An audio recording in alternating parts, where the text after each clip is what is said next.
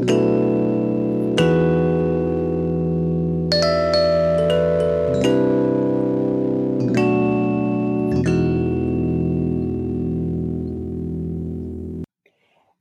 everybody. What's up? My name is Anthony, and welcome back to part 2 of my conclusion of my season finale of I'm Not My Skin. So, hope you guys enjoyed part 1. So, here's the conclusion with part 2. And before I begin, I want to give some special shout outs. First, like to shout out to all my artists that I featured. Thank you for allowing me to use your music. And I was able to showcase it on my episodes. Cece Tennille, Jamarcus, Tremaine, Janelle, Zabogati, Kian, and DJ Young. Thank y'all so much. I also would like to thank all of my guests for being on. I'd like to thank my mom, Travis, Pebbles, Venus, Casey, Brandon, Lustra, Dre, Jasmine, Grayson, Janelle, Rashad, Chavis, C. Murray, Jasmine Gilliam, Kelsey, Kim, Brittany, Jaleisha, Portia, Mary, and Nakia. Thank you, guys. I really appreciate y'all for taking the time out to help me with my episodes and participating in my interviews. For season 2, I've got some big surprises that I can't wait to share with you guys. I'm going to be talking about some more important and deep subjects and topics. I will let you guys know that I'm going to talk about marriage and mental health. I'm going to also talk about the musicians and mental health, and I'm going to bring in some wonderful guests. I know a lot of musicians, and also bring in some couples. And I've got a lot more topics, so I cannot wait. I will be back within the next couple months. So as I'm taking this break to get some things situated, I'm just going to keep the podcast circulating by advertising the episodes I've already put out. And now you guys to hear them again. So again, thank you to all my subscribers, all my listeners. Oh, and one more thing. Also, everybody, please go vote. Like, I know some of y'all think, oh, well, my vote doesn't count and my vote doesn't matter because my state's a red state or my state's a blue state and, nothing is going to change that. Well, think about it. If one person thinks that and another person thinks that and another person thinks that, you add all that up, then, yeah, it's not going to do any difference because you're taking the votes and you're not swaying either one side or another because y'all thinking the same thing. So please vote. I personally don't care who you vote for. Just use your right to vote. My job is not to sway you on which side to vote for because that's not what this channel is about. But what I am doing is encouraging you guys strongly encouraging you guys to vote because this is a crucial election. So I don't want to hear people complaining about the next 4 years if they didn't vote because they were not part of the solution. You guys are actually part of the problem if you don't vote. So again, there are several ways you can vote if you don't want to go out physically to the polls. So again, vote, and vote. I know personally who I'm going to vote for. So I will use my vote to speak my truth and I'm doing early voting with mail-in voting. So vote.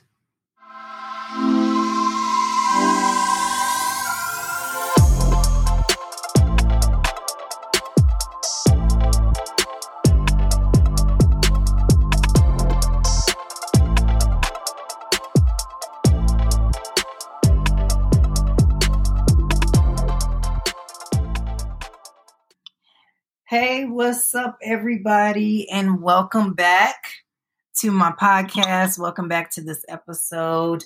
Glad for you guys to join us. I hope you guys enjoyed listening to my first panel.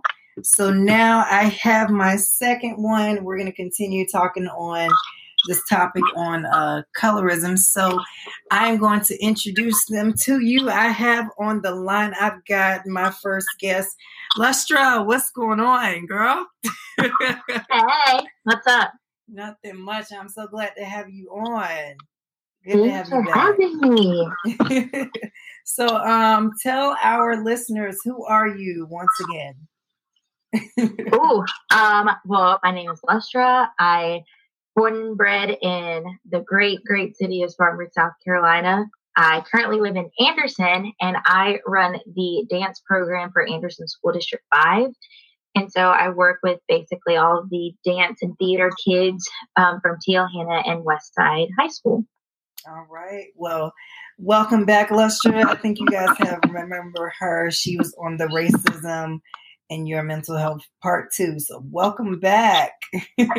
So now I have a new face on the line. I've got Nakia. What's going on? Got you on here.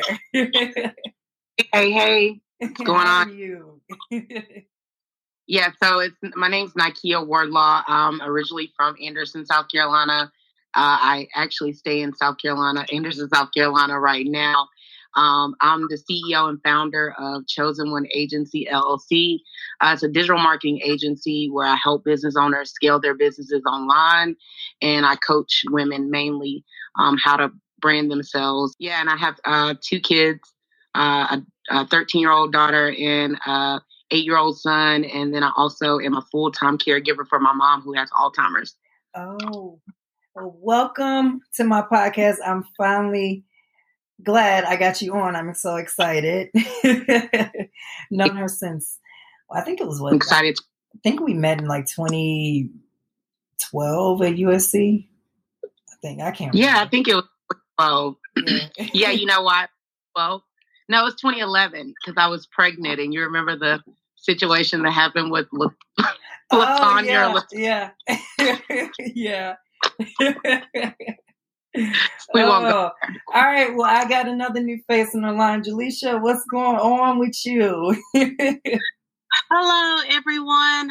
My name is Jaleisha. I went to Upstate as well, and I'm from Lawrence, South Carolina. I'm still here in Lawrence. I have 2 daughters who take up majority of my time. They're 3 and 2, so we're just trying to get on a regular schedule, just living life, trying to do the best we can at this point. Right. Well, welcome to my podcast. I'm so happy to have you. And I think, when did we meet? Was it maybe 2013? Yeah. I think. Because it did take me a little while longer to finish school, so I was still there in 2013. The struggle got real. Well, glad to have you on. So I got Chavis on the line. What's going on with you? Happy to be here again. Excited. Yes. Looking forward to it. So tell our listeners, who are you? Well, I'm from Spartanburg too, Spartanburg native, and went to Spartanburg High School with Anthony and Lustra, and so I've known them for a long time. At any rate, I'm really interested in questions of race and thinking through these questions and notions of civil rights and human rights, and so glad to be a part of the discussion. Yes, glad to have you on. And finally, I got my cousin Pebbles. What's going on with you? I'm excited to be back and talking to you. Yes, I'm excited for you to be back as well. So tell everybody, who are you? Well, I'm your cousin. I still live in Spartanburg, South Carolina. I am a speech language pathologist. Mm-hmm. So I work in a inpatient, outpatient rehabilitation center here in Spartanburg, just working with adults who have deficits in communication, cognition, and swallowing. Okay.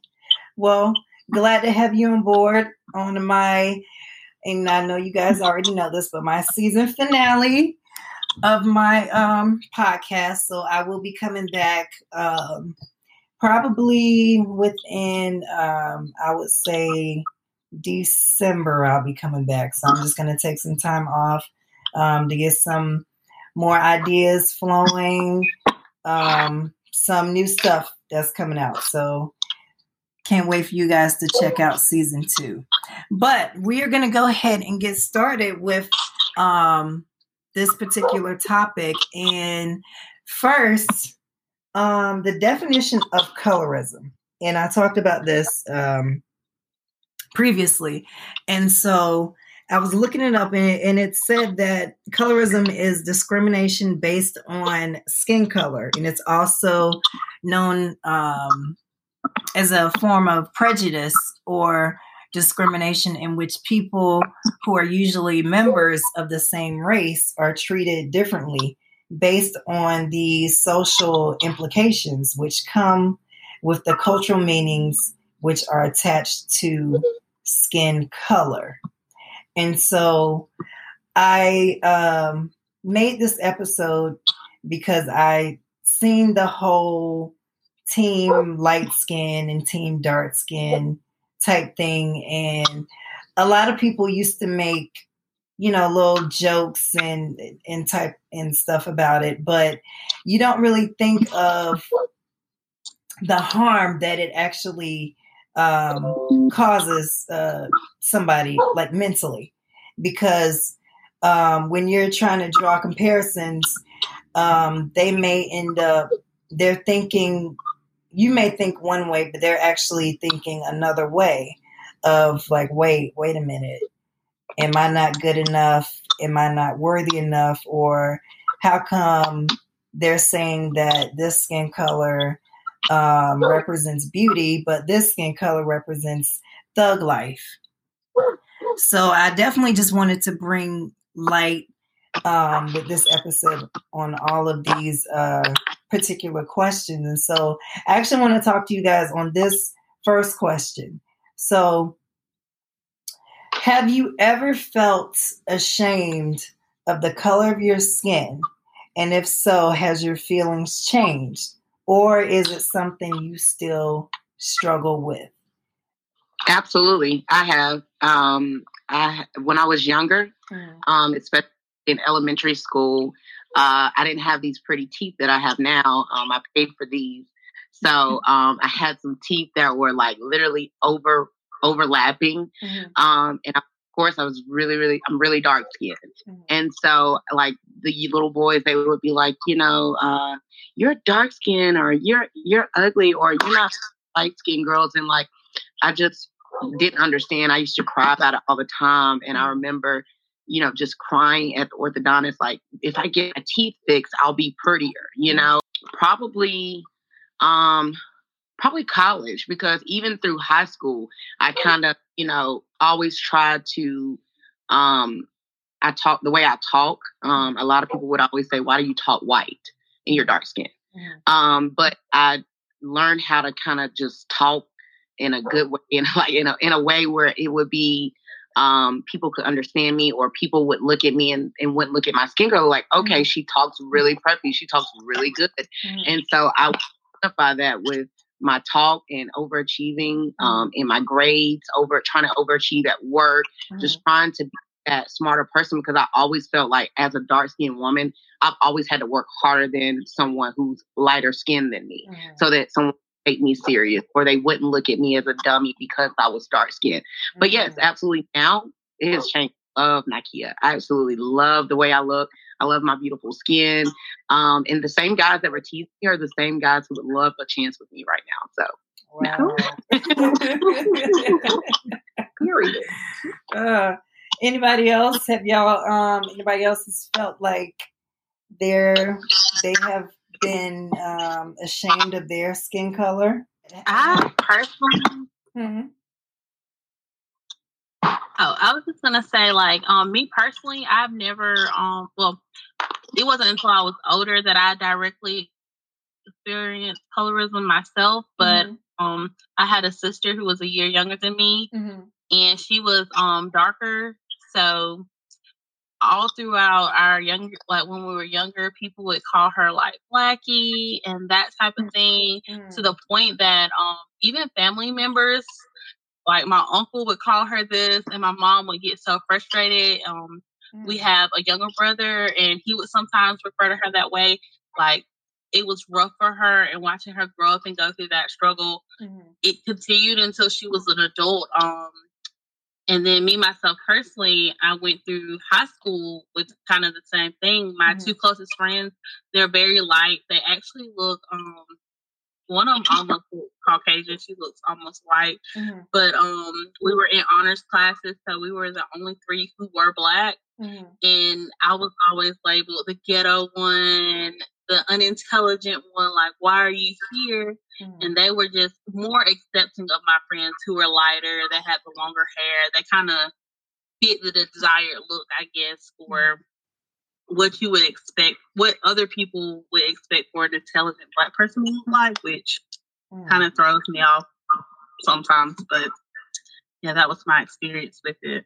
Wow. So I have another question. So do you feel that colorism affects men is the same as women, or do you feel colorism affects women more than men? What do you guys think? I feel like both men and women experience it, but like, of course, in different ways. I mean, I can't speak from a man's perspective, but from a woman's perspective, I know that, I've heard and had to get on to some of my straight male friends who have said things like, I don't like dating girls who are like darker than me. And I kind of look at him like, bruh, like your mom is dark skinned. Like it always just baffled me. And even like from competing in pageants, I feel like women are held to like this certain standard of beauty of like what they should look like. And almost this idea that a lot of men are attracted to women who quote unquote look exotic. And I always say like Black women to me are some of the most exotic people, no matter what, because we're so different. There's so many different hues of brown and so many different textures of hair. And I think that makes us exotic.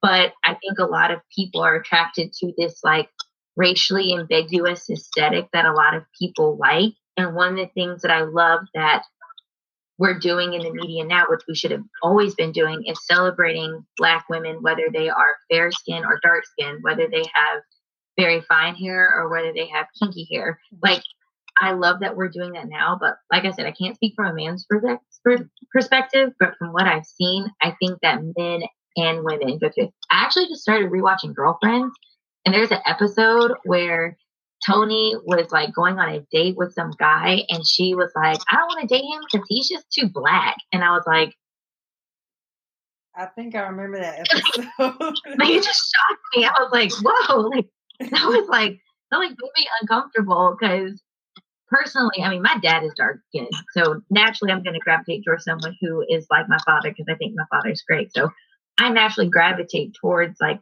darker skinned men. There's nothing against light skinned men, but that's who I naturally gravitate towards. And so when I listened to that, it just became like a little alarming. But then again, it was the early 2000s. Everybody was pretty problematic back then. So, right. Chavis, what you think coming from a male's perspective?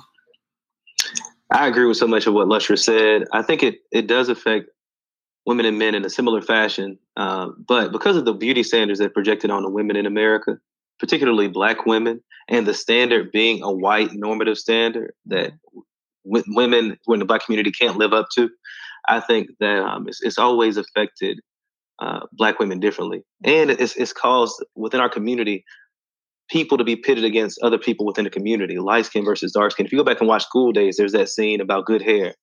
And you see kind of two groups on different sides of the room, light skin and dark skin fighting. And on many college campuses, this is still the case. And in media, it's still the case. And so I think it does. And part of that has to change. Now, I do think outside of the Black community, in terms of Black men at least, lighter skinned Black men may get different treatment in workplaces and with police and things of that sort, being able to kind of walk through society a little bit differently. But I completely agree with Lustra that it affects Black women in a very detrimental fashion. Okay. Pebbles, what you think? I'm just going to say, well, like Lustra said, my perspective is from a darker skinned Black woman. And as far as media, I just never personally liked seeing the wife just always a light skinned woman. The husband in every single role, even some of the best like Black shows that you can think of, some of the classics, it's like the husband or the boyfriend is dark skinned. The wife is light skinned. Going back to Fresh Prince, they replaced her with who? A light skinned mother. Yet the Black skinned woman, super educated. I felt like a lot of messages that she had in that role was important, but they replaced her with a light skinned woman. And so for me, I mean, I will say for men, being a darker skinned guy, I think it would be harder, especially like with police and just being viewed differently than someone who was a little bit lighter. But I just feel like as a woman, I don't understand why we aren't as celebrated or as appreciated as women who are of lighter skin. Right. But yeah, so I agree with everybody, what everybody is saying. Right. So let me ask y'all this. And I want y'all to be honest. Have you guys had negative feelings towards light skin or dark skinned people? So, for example, if you're light skin, if you had negative feelings towards dark skin, vice versa, dark skin, if you had negative feelings towards light skin. I don't think I've necessarily had like negative feelings because a person was light skin or dark skin. I think I've probably had negative feelings towards someone and that person just happened to be light skin or dark skin. I used to like joke around all the time because I dated somebody in college who was light skin, and I literally used to say, never again. I'm not going down that road, never again. And I would say that as a joke, but like I didn't realize how detrimental that can be, because I mean, not every light skinned dude is mean, just like not every dark skinned dude is mean. Like it honestly doesn't matter. I just had a negative experience with that particular person. So I would write it off as a joke. But I think for me personally, I don't think I've ever had like a negative view on light skin versus dark skin. I will say that growing up, and I think someone else like kind of touched on this earlier, growing up, I had like friends and relatives who were lighter skinned than me, and it seemed like they were being called prettier and gorgeous. And in the back of my mind, I always thought to myself, like, am I not pretty because I'm not as light as them? In that aspect, yeah, I have questioned that. But as far as me like not liking somebody because of their shade of brown, I don't think so. I just think if a person did something to me, they just happen to be dark skin. I just don't like them. Gotcha.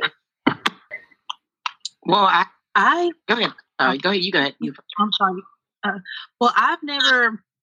I guess I've stereotyped people sometimes, not necessarily in a malicious way, but my lighter skin friends, sometimes I give them that classic, just categorize them as bougie, over the top, just doing too much as far as their personality sometimes, but my light skinned friends as well, when they see someone who's darker skinned, will be like, oh, she's so ratchet or she's so this. And I'm like, now that we're older, we think back on those statements and we're like, okay, what were we really trying to say here?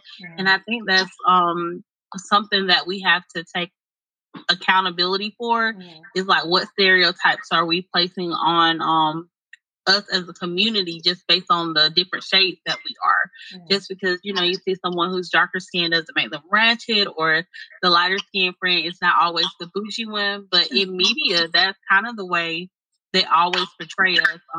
Martin, Pam and Gina, shows just over the years have always portrayed like the darker skinned friend is the ratchet, and then the lighter skinned friend is always this bougie, more affluent and educated friend. So I think that's the type of thing that I've done, that I try to check myself on now. Okay. Nakia, what are you about to say? I agree with Julie. I don't have any like ill feelings towards light skin or anything like that. But I remember like growing up, just looking at it like having a hard time because I wasn't light skinned.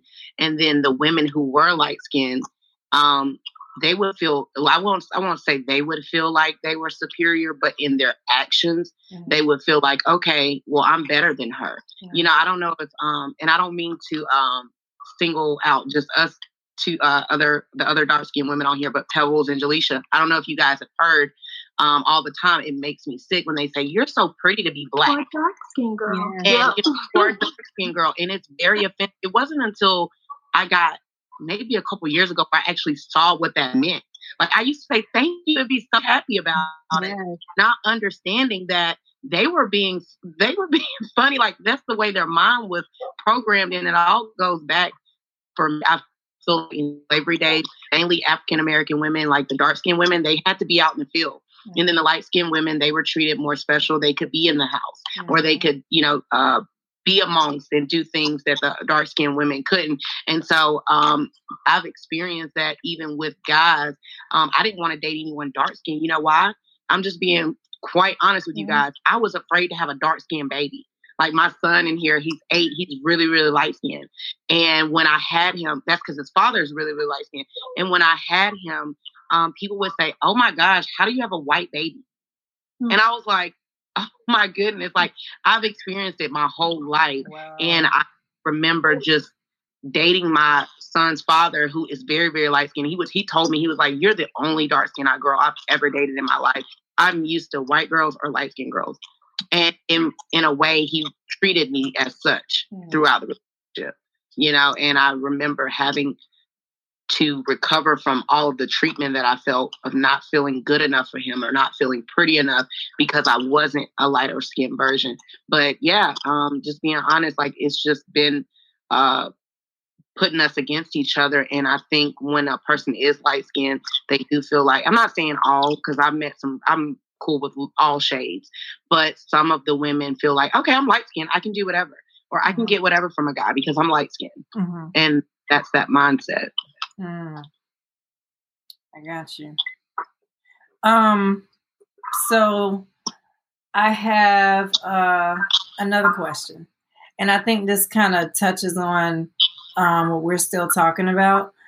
Do you feel that colorism has an impact on forming relationships? Definitely. So from my experience, I am not as close to certain sides of my family. So basically, I'm closer to certain sides of my family. And I feel like it's rooted in colorism, but I feel like it was done out of protection for me and, my siblings. And growing up, and I mean, I guess I understand it in a sense, but if I don't know what I'm being shielded from, I'm thinking, well, why don't we do these things with this side of the family? Why do we always go to the other side of the family for like holidays and stuff like that?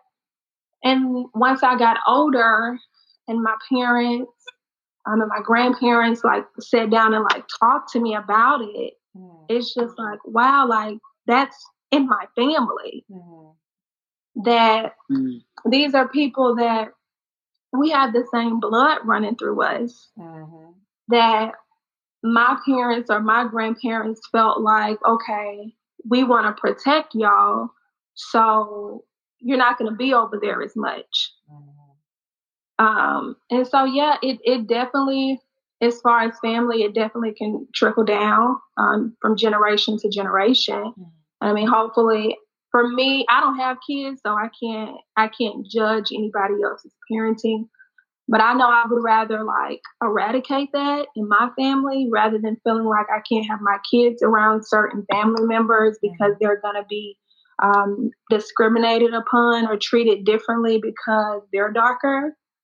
And as far as like dating, I mainly date darker skinned guys.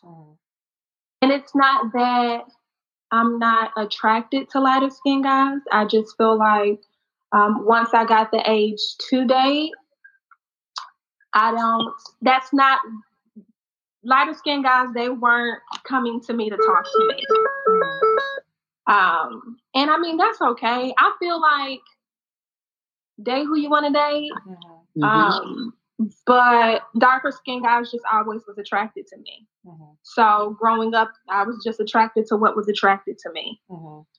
And that can also be rooted in going back to what you were saying as far as like being prejudiced.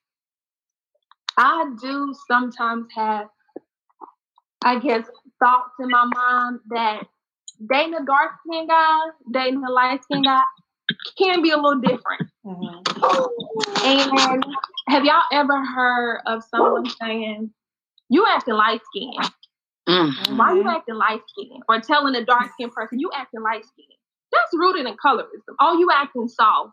Because light skinned guys are viewed compared to darker skinned guys. They're viewed as, he a pretty boy, he's soft.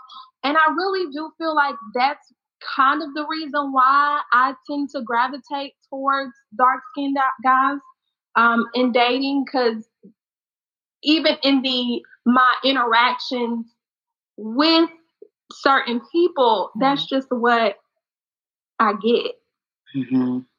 I don't know. But I mean, honestly, that is partly like perpetuating a stereotype of, oh, light skinned guys are just soft, whereas darker skinned guys, they're not, you know?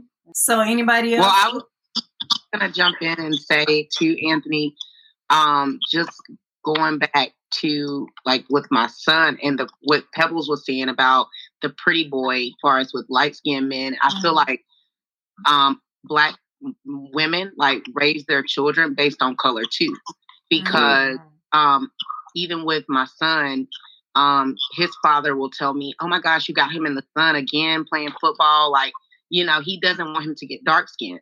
And it like really is, it's amazing to me because he looks at it like our son should still be light skinned because he's light skinned. And of course he's gotten a little bit darker because of course me, but you know, even with women raising their light skinned sons to not play so rough because they're going to get hurt. They're going to get a scratch. They're going to be bruised easily. And then with dark skinned men, it's like if they go through something or get hit, it's like I've noticed with women with dark skinned boys, it's like, you're tough. Get over it. Just dust yourself off and, you know, go back out and play. That's nothing. So it's like, that's why dark skinned men are raised like that, because regardless how we want to look at it, the colorism most of the time starts in the household. And even when I was a young girl, my aunt and my cousin, they told me for a while that I was adopted. And I would cry every time I went to my grandma's house because my dad has 28 children. And out of all 28 children, there are only 2 of us who are dark skinned. Majority of the boys are light skinned with pretty eyes. And I happen to be a dark skinned offspring. So they could not understand like that's your dad and you're dark skinned. So they would tell me every time I would come to the house that I was adopted and, you know, make me cry. And of course I'm not adopted, but that's their way of picking at me. And they were adults and I was 7 and I still remember this blatantly to this day that growing up, I felt like I didn't fit in because I was dark skinned. And then also I seen amongst the dark skinned boys and the light skinned boys, just the treatment, different treatments in the family. But even just what you said right there, like I noticed that like and I see a lot of people that say this, whenever Black people have lighter color eyes, we refer to that as pretty eyes. As if like dark brown eyes are not beautiful. And it's like that's something that's so like ingrained. I had a conversation with my dad about this because lighter eyes tend to like sometimes skip a generation on my dad's side. So my great grandmother had hazel eyes, and then my grandmother, like it was weird on our side. Clearly my eyes are dark brown, but it's so weird because we say that like, oh yeah, I just have brown eyes. And if I see a Black person with hazel eyes or green eyes, it's like, oh, those are pretty eyes. And it's like as if like brown eyes are not beautiful. And it's weird because white people say, oh yeah, she has pretty eyes, but that's just because they have pretty eyes. Has nothing necessarily, like you can have brown eyes and be beautiful, you can have blue eyes and be beautiful, but it's so weird because comments like that are so like embedded in our culture that we say them and don't necessarily like even realize, like, because I say it all the time. I have a kid in my class at school and she's like my complexion, but her eyes are green. I'm like, oh, she has pretty eyes. And I had to think to myself, I was like, Lusher, you have pretty eyes. Your eyes are brown. And it's like, it's so weird because in our culture, we think the brighter, the better. Like I'm looking at her right now, she has such pretty eyes. But like that's just exactly like how we think, and that's how it is in our culture. I have to wear contacts just so I can have pretty, quote unquote, pretty eyes. And now I love my eyes. Now people tell me all the time I have pretty eyes, and I'm like, really? Like I'm looking at the color. So just brought that to my thinking. Thank you. Yes, so much of this is about unlearning white standards. Like all of us grew up in South Carolina. Yeah. And I think in elementary school, middle school, high school, in terms of guys talking about girls, the pretty girl was always light skinned in Spartanburg District 7, at least where we went to school. And so when I got to college and I went to an HBCU, I began to unlearn all these stereotypes about beauty and about standards. And to Lustra's point about light eyes being beautiful, it was like, I mean, what about that makes it inherently more beautiful? What about curly hair makes it more beautiful? Or light skin makes it more beautiful? And I began to see like a full spectrum of colors and hair textures and shades. And it began to make me realize how much of what we were taught was a lie. It was just a lie about ourselves because Black people are so beautiful in all of our multiplicitous forms, the ways that we pop up in the world, we show up in the world. We're an amazing people. And there's so much diversity in the way that we look. And it really makes you wonder why we're being fed these stereotypes. But we have to actively work to make sure our children don't believe them. That when they're born, my mother did a good job about this because my brothers and I are different shades. I have a really dark skinned brother. I'm brown skinned. And then she's really light. And so she wanted us to understand that she loved us equally. And so she was intentional about that. And so in terms of me choosing partners, like looking at women, I've always actively fought against the tendency, especially that a lot of my friends have, to prioritize the light-skinned women for whatever reason. And so that's some work that we have to do as a community to ensure that we make sure that the kinky hair is just as beautiful as the curly hair, and the brown eyes are just as beautiful as the hazel ones. Wow. I remember when I was competing in pageants, I mean, like, it was, the colorism was just like blatant. Like, wow. And we can talk about like how like I competed in the scholarship pageant, and like they want you to have a brain, but in the day they want you to be pretty. And it was so weird because I remember they told, I mean, literally a former Miss South Carolina told me that they were like, yeah, you would be a great Miss South Carolina, but you need to consider rhinoplasty. And rhinoplasty is basically a whole reconstruction of your nose because I have a bigger nose. And I didn't know what that meant. I was just like, okay. And then she's like, and maybe like consider, just some like primitive Botox, and like basically tell me to change all these things about my face. But one thing she was like, you actually have really nice lips. Like, don't change your lips at all. And I was like, I don't know, like, am I supposed to say thank you? Is that a compliment? And I remember, like, I didn't tell my mom about it because if any of you know my mom does not play any games. And she would have gone up in there and, like, she would have had some choice words. I remember I didn't say anything. And I remember, like, sobbing in my bathroom because I've never been told that my nose was big. It was just my nose. I never really, I just didn't pay attention to it at all. And then from then on, I started noticing a lot of other people's noses. And so like the woman, I remember she said, like, if you go to Miss America, just slimmer noses look better on television. And I was like, oh my gosh. And like Chavis said, like, we have to unlearn these very like Eurocentric beauty standards. And like, I'm sitting here saying that with like a sew-in in my hair, but I wear a sew-in now because I don't feel like doing my hair.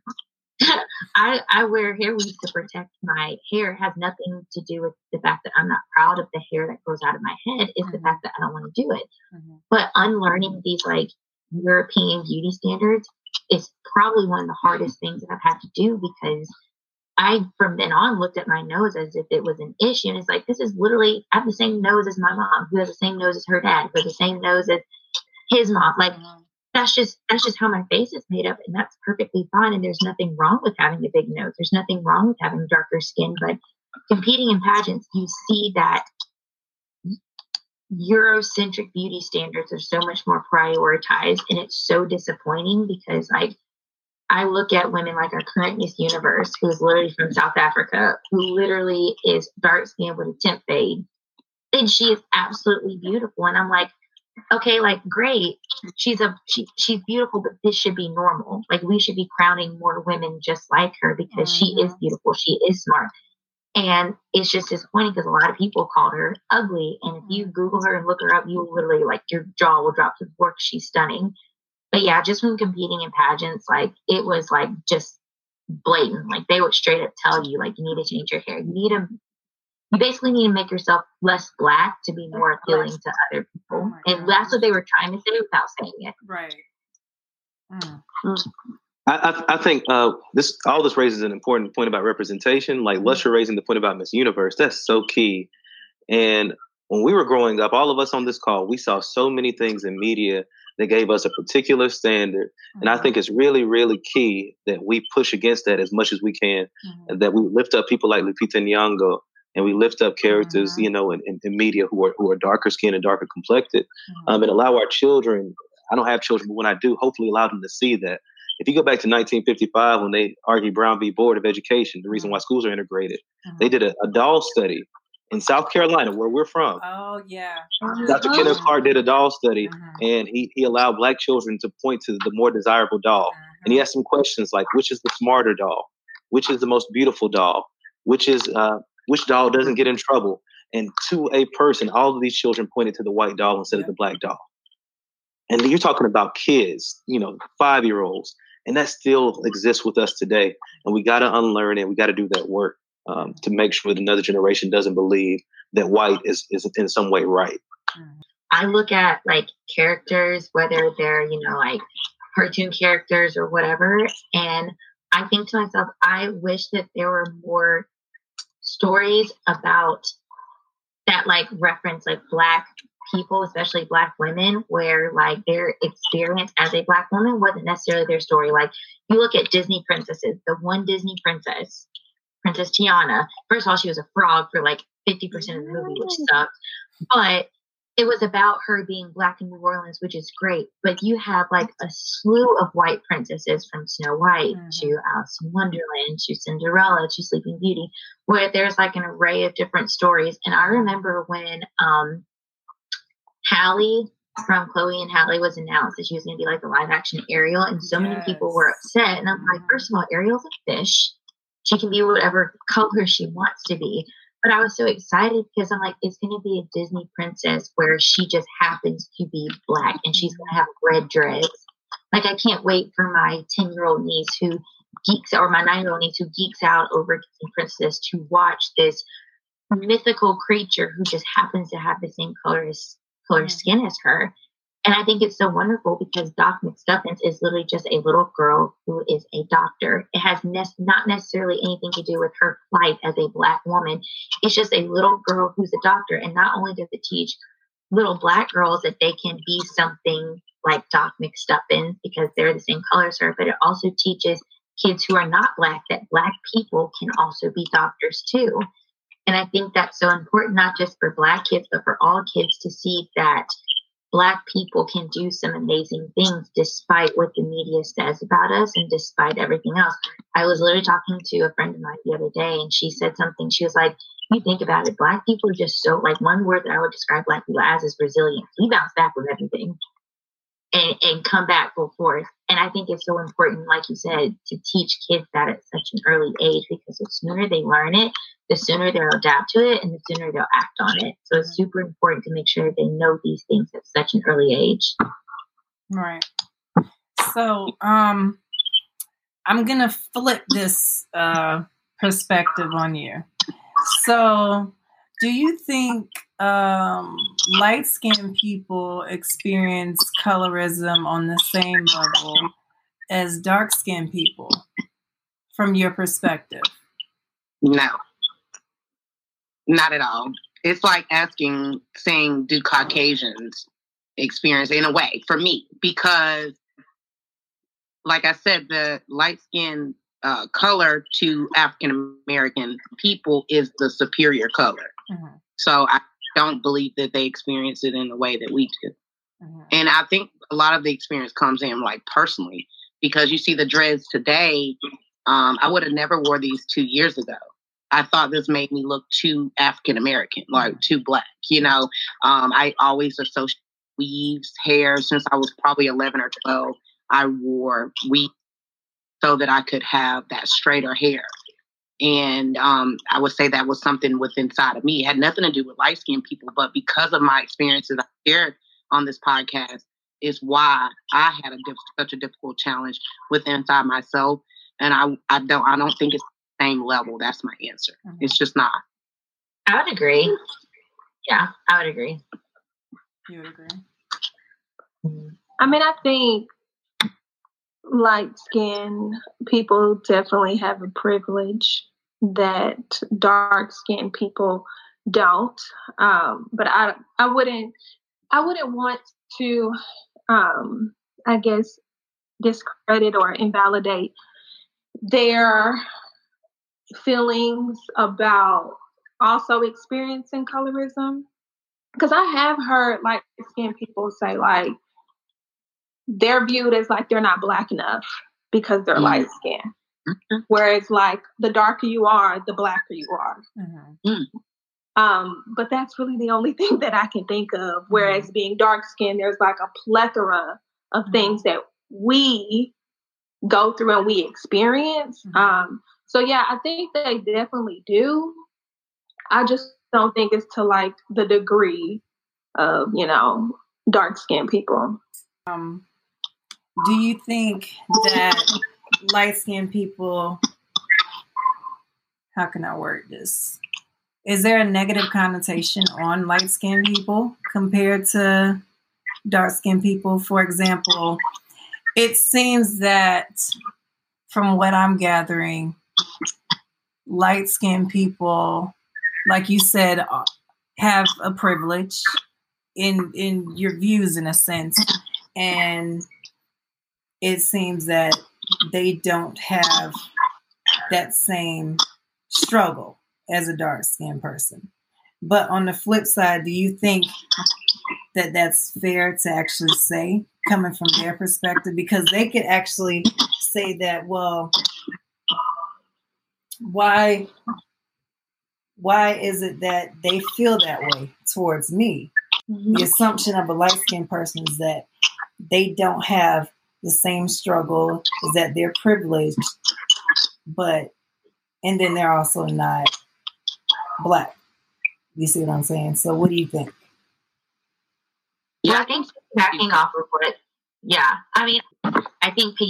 of what Pebble said earlier, we never want to, you know, invalidate someone else's experience because their experience is their experience. Mm-hmm. But at the same time, I think it would be I think it's obvious to all of us that, and we can't ignore the fact that, like, lighter skinned people or like white passing people or biracial people have a privilege over people who are brown skinned and dark skinned, whether it's in beauty industry, whether it's in the media or wherever. But I mean, I was just thinking back on like television shows, like Pebble was brought up earlier, like back in the 90s, the first thing that popped in my head was Hillary Banks. She was a light-skinned, snooty, ripped teeth, black girl. I loved Hillary, to be perfectly honest. I thought she was awesome because she just lived her best life and wanted to always go shopping, which I loved.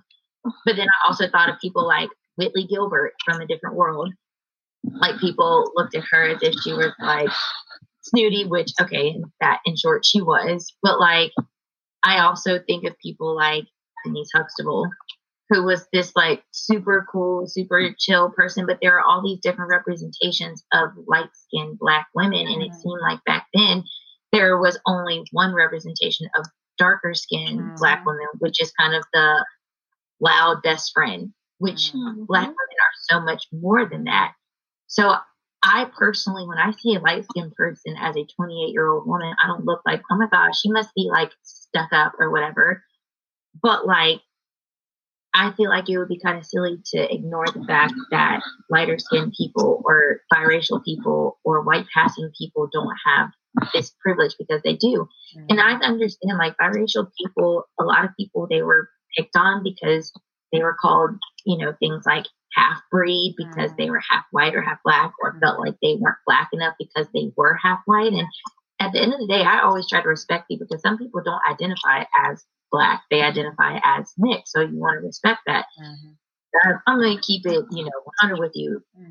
If I'm a Black or your daddy Black, you're Black. That's just me. But I try to respect that. But like, at the end of the day, you mixed, you Black in my eyes, because I feel like that's how the world sees you. Yeah, I think systems of oppression, and colorism is a system of oppression, are upheld not only by those who create them, but by those who benefit from them. And so to the extent that people of privilege, whether it be that you're light-skinned or that you benefit from lighter skin privilege, whatever it may be, you do have an obligation to speak up against it. Just as white people in society, when Black people are mourning and going through what we've experienced this week with Breonna Taylor, have an obligation, because they experience white privilege, to speak up on behalf of Black people. And Lustra raised an amazing point, that wherever you are in society, if you have some form of privilege, us as people with degrees have academic privilege. We have to speak up for people who don't have college educations. We have to speak up for people, many of us are probably Christian. We have to speak up for people who might be Muslim or Sikh or whatever in this society who don't get as many privileges. And I think that's an important point to remember. But as it relates to colorism, we got to dispel it, and we got to unlearn it within ourselves. Great. So, do you guys feel colorism will ever end? I don't think that we have, like, even with racism, but colorism particularly, I don't think that we'll see the end, at least while we're alive, until there's some major changes, like, you know, all of us have spoke about on this platform. It starts with us, but it's just 6 of us right now. And we have to reach those who have children, because those children are learning those behaviors from their parents. And, you know, I have a light-skinned child and a child that looks like me. My daughter looks just like me. She's dark-skinned. So I, of course, it starts in my household with teaching them. And then also, of course, amongst our family and our peers. But just because I'm a believer, you know, sin is prevalent in the enemy, the way he works with spiritual warfare and, you know, being able to separate and divide us. I just don't see that happening, because there's not enough communication. There's not enough communication about this topic per se, to raise the awareness. Because even though when you asked me to come on here, it's like, yeah, but I didn't even think it was this in depth. Like, tonight has been such an eye opener for me as an African American, because I didn't even realize how far this has gone on, or I thought it was just me who experienced it, and it's not. Yeah, I don't, and I know this might be bad, but I'm more of like a realist. Do I feel like it's ever going to go away? No, because people benefit from it.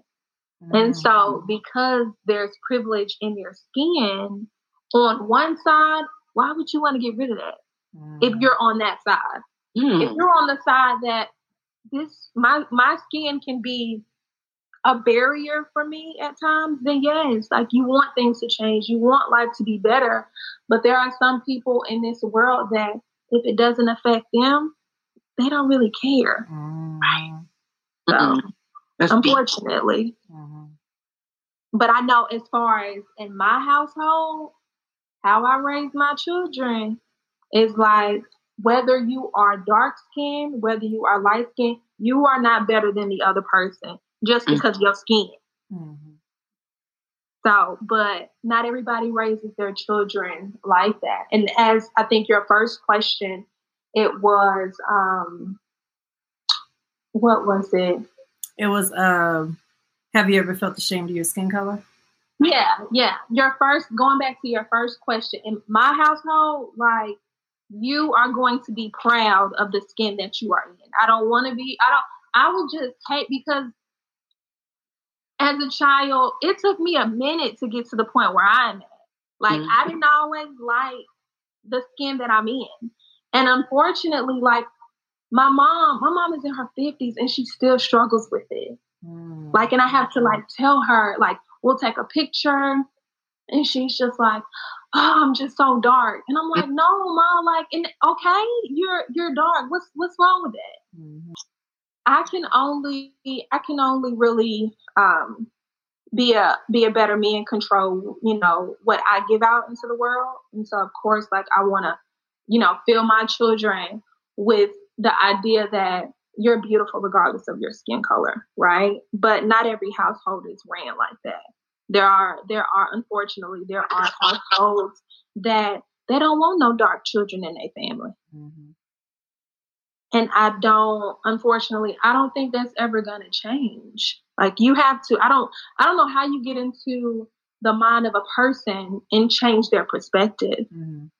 Like, they have to want to see something as beautiful. I don't know how you can fix that. Right. I'm a person who's really grounded in hope, and I try to maintain that as much as I can because society tries to take it from you. And so I try not to think about what will be or the world as it will be, but the world as it should be. Mm-hmm. So if I think about it as it will be, colorism will always be here. But if I think about it as it should be, colorism should be going away in the years to come. Mm-hmm. And as I think about younger generations, and as they're looking at these things, they grow up and they see King T'Challa. They see a darker skinned person. Mm-hmm. When they see politicians who are African American, and hopefully darker African Americans will become leaders in politics in the near future. Mm-hmm. And when they see TV characters like the ones that we discuss here, hopefully the world changes just a little bit. Colorism will always be with us, but we have to work towards a world where it doesn't have an effect on the lives of Black babies as they're born.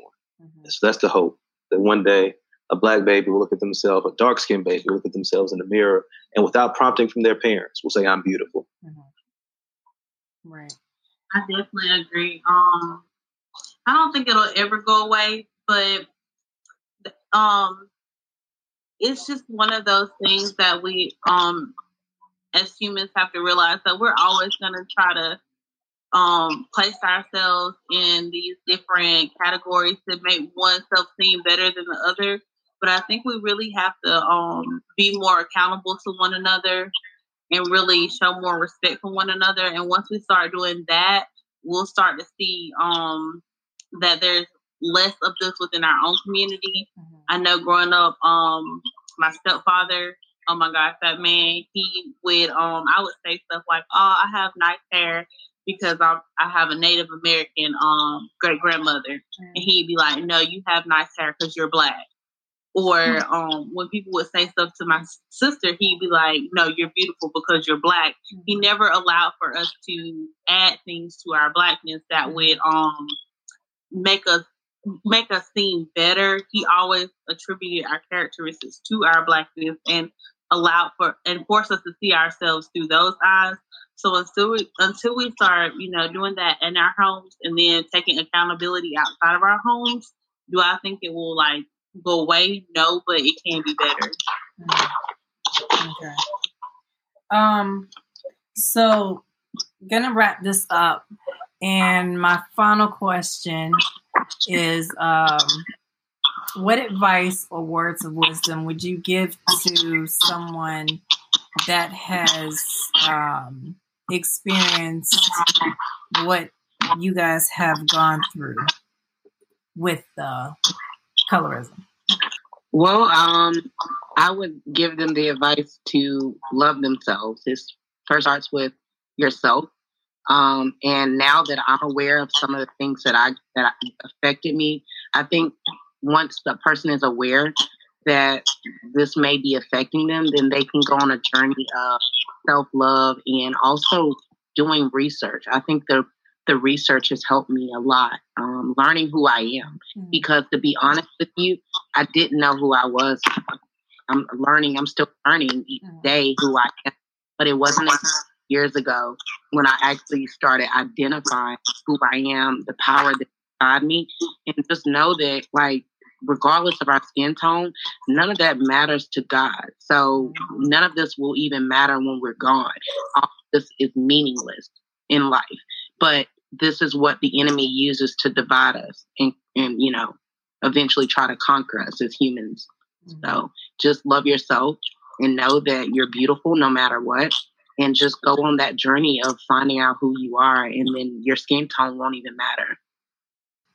I agree with that. I think self-love is the best love because it's unconditional. If you find a way to love yourself unconditionally, no one can take that away from you. And I think that once you start that journey of discovery, and you love yourself truly, you'll look at your black skin and be able to affirm it, irrespective of what comes with it, how wide your nose is, how big your lips are, the curl of your skin. And Ossie Davis, who was an actor in the 1900s, all throughout, famous actor, had this quote that I loved. He said, "I find in being black a thing of beauty, a joy, a strength, a secret cup of gladness." And that's what it is. I mean, it's a privilege to be black. And I think that's what we got to start believing. And that'll change the way we see ourselves. Yeah. I think I'll just advise everybody to see whether you're light or darker, in the middle somewhere, we're all brothers and sisters. I work really hard to make sure that if for some reason maybe I'm viewing someone in a negative light or maybe placing a certain stereotype on them, I try to go out of my way to get to know that person so I can see where that's coming from within me.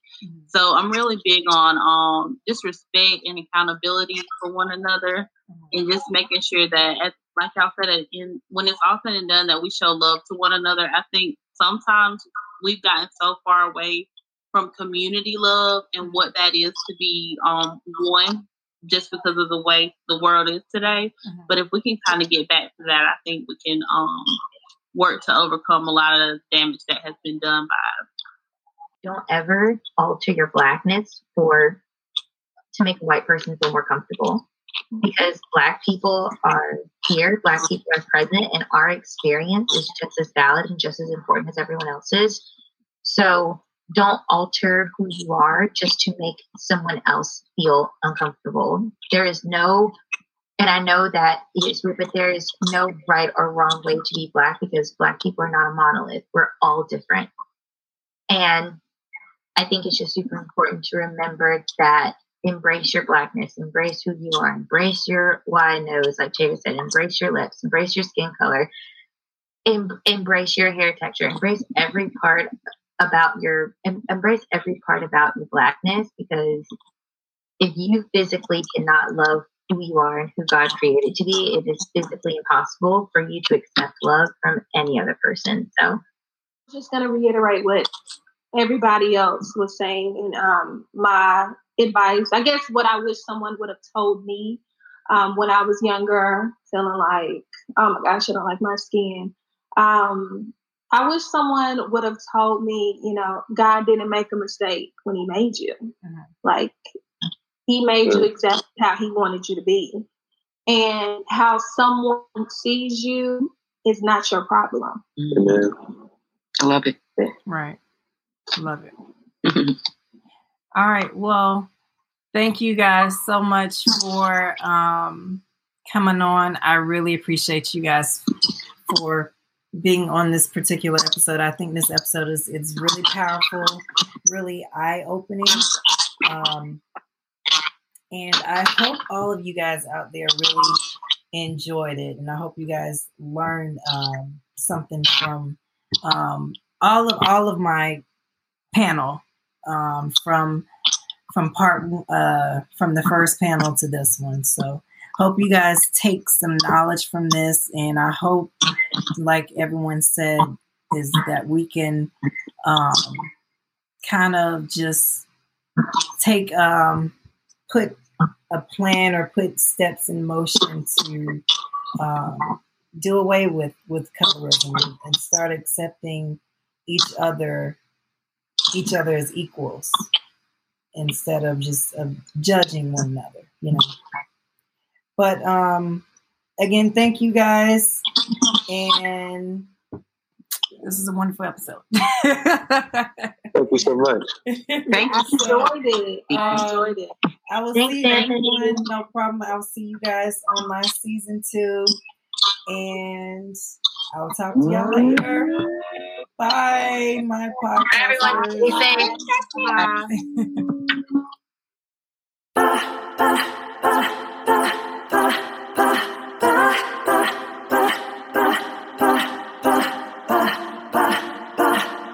I was made in the likeness of God.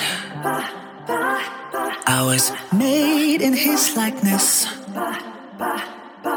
I was made in the image of beauty. I was made in its likeness. I was made in the image of my Father. I was made in His likeness. I was made in the image of a king. Royalty and likeness. I was made in the image of brown skin, bathed in its cocoa likeness. I was made in the image of strength. That is my likeness. I was made